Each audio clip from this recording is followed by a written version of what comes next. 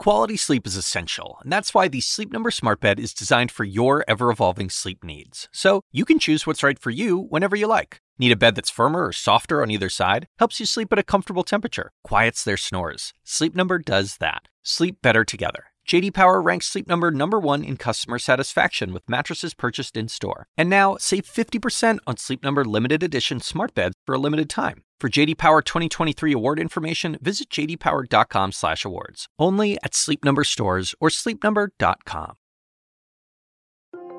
I went to UCLA and Berkeley on a total of $7,000 in tuition for undergraduate and graduate. And now you're looking at students who have taken on more debt than credit card debt. There is a collective statement across America amongst parents watching their kids on Zoom going, this is what I've been paying for. That's Scott Galloway, a professor of marketing at the NYU Stern School of Business. He says that higher education in the United States is about to be disrupted in a big way, and the pandemic may be the catalyst. We already know COVID-19 has forced campuses to close and classes to move online. And Scott says this is going to put pressure on universities to justify their price tags and potentially rethink how they operate. Is he right? Could the pandemic change college forever? I'm Dr. Sanjay Gupta, CNN's chief medical correspondent, and this is Coronavirus, Fact versus Fiction.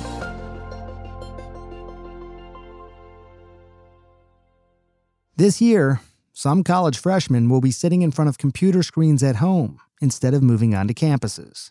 That would mean not meeting new friends, not attending sports events, no clubs. And without all those meaningful experiences, Scott Galloway thinks it might be a tough sell to get students to pay the same tuition. And if there are students who don't even choose to enroll, Scott says universities without long waiting lists to turn to will be in serious trouble. He thinks they may even shut down. These are certainly provocative ideas, and as a parent to 3 children, I wanted to hear more. Let's just back up even before this COVID pandemic. Is college worth it? How do you think through that? How would you help my daughters think through that? That's the number one question I'm getting every day. I get between a half a dozen and a dozen emails, usually from parents, where they describe the school, the situation they're in economically, and ask for advice on whether to go or not to go, which is unusual because back in the day, it was sort of you just went. And the math I encourage them to go through to guide them to a better decision is you want to look at what you're getting, the value of the product over the price you're being charged. And I would largely or loosely disarticulate the value into 3 components. The first is the certification. The second factor is the education you receive. And then the final one is the experience. It's those 3 things over the price. Now, because the price has escalated so dramatically, that ratio no longer yields an automatic yes, as it did when we were going to school. So now parents are faced with situations where if the certification isn't great, it's a tier 2 brand, the education is just so-so, and maybe the experience isn't great because now they're doing Zoom classes, for the first time that ratio may have been flipped upside down and the answer might be no. I would argue the 2 most disruptive industries in the world are U.S. healthcare and U.S. education. You walk into a class, it doesn't look, smell, or feel much different than it did 40 years ago, except tuition's up 1,400%. Only 1 in 5 people, as I understand it, are satisfied with their healthcare. Those costs have exploded. So that all spells disruption. Mm-hmm. Eventually there will be a vaccine, hopefully, for this pandemic. We don't know for sure, but hopefully there's going to be some return to societal normalcy. Are universities going to go back to that normal or not, do you think? I think the genie is out of the bottle. I think we're having an open, honest conversation. I think it's revealing some very ugly things. College is no longer a source of joy and upward mobility. It's a source of anxiety and debt for American households. So I think there will be a new normal, mostly inspired by probably what could be hundreds or thousands of universities just going out of business. You know, it's interesting. I do spend a lot of time still talking to various people at my university, my alma mater at Michigan, and they paint a pretty dire picture. I mean, there's deferrals that are happening. International students who often pay full tuition are talking about not showing up. The states are obviously hurting. What are they going to look like, public universities, in a few years from now, 5 years from now, say? International students. Most international students aren't eligible for financial aid. So at a university like an NYU, 28% of our student body is international, but they're probably 50% of our cash flow. So when you have an administration that comes across as xenophobic, when you have a virus that ignores borders and it creates all sorts of negative externalities, the notion of people going cross-border, you lose your killer whales, you lose your cash flow. Now, where do we go from here? I would argue there's a huge opportunity. Two-thirds of students are at public universities. They want to educate more young men and women at a lower cost. I think online is part of that solution to just, again, kind of a loose ratio here. If you took half your learning online, you kind of effectively double the size of the campus. You double the capacity. So I do think there's opportunity for our large land-grant public universities to cut costs, leverage technology, and for taxpayers to recognize the importance of education, reallocate more capital while holding these universities accountable in cost per student, and dramatically expand the freshman seats at some of these outstanding universities. Cost cutting, nobody wants to talk about it. But I think also sort of baked into that is this idea that what we're experiencing right now is this idea that the online classes may need to happen because of these health concerns, but that's just a semester or two. That's not going to be the way that it is. Do they have a point? Even if there's just a 10% decline in enrollment, then the question becomes, well, what do they do?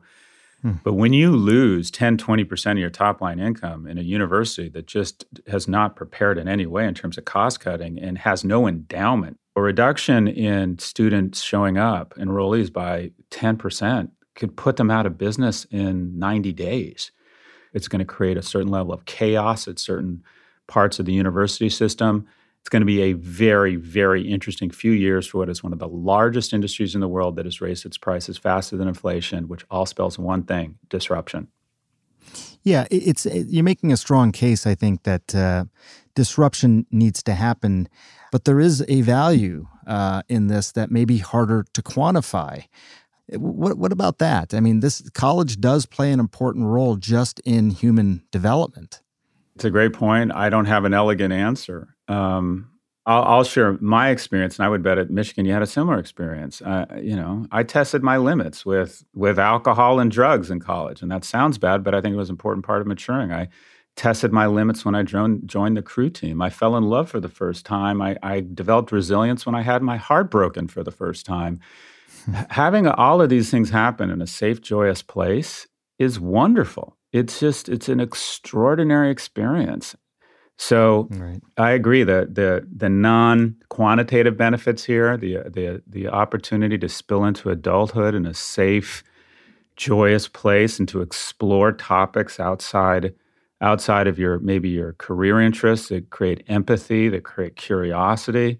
That's an amazing thing. It's an amazing thing. Right now, it's only open to about a third of kids, and those third that go are putting more debt on households than credit card debt. So, no silver bullet here. I would flip the script back to you, Sanjay, as someone with 3 kids thinking about college. How has this changed your viewpoint, or has it? Well, I think I'm sort of grappling with this real time. I do think as someone who went to college and then went to medical school, college was absolutely necessary. When we first started talking about the internet many years ago, there was this idea that it was going to be this democratizing force, that millions of more people were going to become more educated, and yet it didn't happen. Not at least the way that I think it was predicted.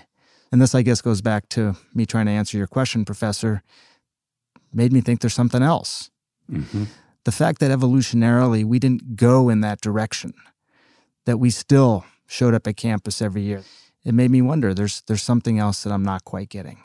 All of a sudden, we've been forced to learn, and I think we're going to get much better at it, at telemedicine, at online learning. And I think the technologies, the investment of human and financial capital that are going to go into remote medicine and telemedicine and also online learning are going to be so extraordinary that we're gonna not go back, and it's going to kick off just a firestorm of innovation. Yeah, it's a very fair point. Younger people seem to be, are less affected by this virus. They're less likely to become ill, and certainly a lot less likely to become critically ill. Does that play a role in your thinking in terms of how you project things forward? Okay, so they aren't as vulnerable, but it seems like they're at least at a minimum asymptomatic carriers. Mm-hmm. And I just think it's going to be very difficult until we find a vaccine to somehow justify putting people shoulder to shoulder in rooms with no windows and then sending them back out to the four corners of the earth until we have a vaccine. So I get that young people are less vulnerable, but what are they going to do? Put me in the front of the class in a hazmat suit? I mean, what happens when the first student goes home and grandma gets sick? I think we've decided it's time to get back to our lives, and there's optimism in the air. But has the virus received the memo on our optimism? Let me just ask you finally, you said something very interesting at our CNN town hall, and you'd written about it as well, this idea that big tech companies would enter the market for education. Can you just explain, why would a Google partner, for example, with a Stanford to provide online courses? What's in it for both of them? If you're Apple, Facebook, Amazon, or Google, and you have somewhere between 100 and 250 billion in top line income, the implicit agreement you have with the market is that your share price is going to double in, say, the next 5 years. And if you can't make that argument, then people are going to buy Salesforce or Netflix stock. So if you're Apple at 250 billion in top line revenue, you're going to have to increase your top line revenue by $150 billion over the next 5 years. Now, can you do that selling more phones? Maybe, but probably not. So you got to go big game hunting. And I think big tech is going big game hunting. And the biggest game out there are two industries, education and U.S. healthcare. So I don't think big tech goes into education and healthcare because they want to. I think they go into it because they have to. You can't feed a city hunting squirrels and lighting candles. They have to go after these big, big sectors. And you're in my sector, have bullseyes on them. They're coming for us, Sanjay. Professor, thank you for this conversation. It's sobering, provocative, but I got to say a little bit sad maybe too. I don't know why exactly. Yeah, it is sad.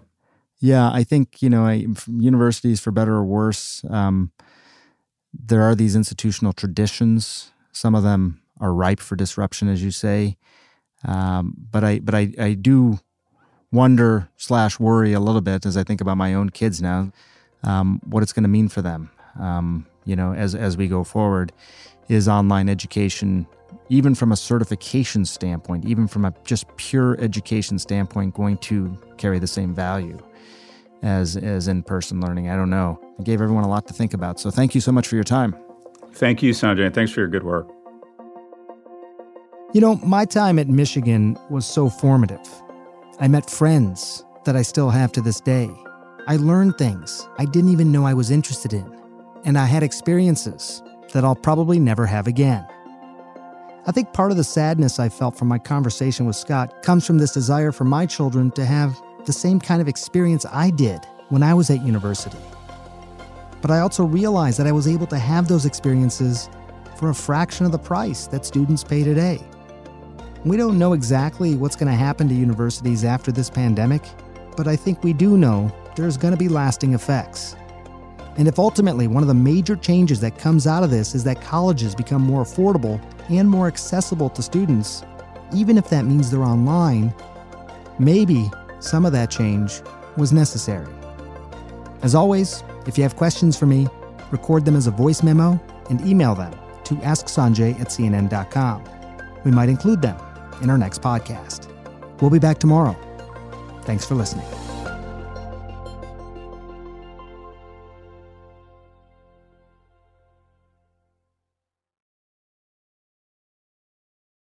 Quality sleep is essential, and that's why the Sleep Number Smart Bed is designed for your ever-evolving sleep needs. So you can choose what's right for you whenever you like. Need a bed that's firmer or softer on either side? Helps you sleep at a comfortable temperature, quiets their snores. Sleep Number does that. Sleep better together. J.D. Power ranks Sleep Number #1 in customer satisfaction with mattresses purchased in-store. And now, save 50% on Sleep Number limited edition smart beds for a limited time. For J.D. Power 2023 award information, visit jdpower.com/awards. Only at Sleep Number stores or sleepnumber.com.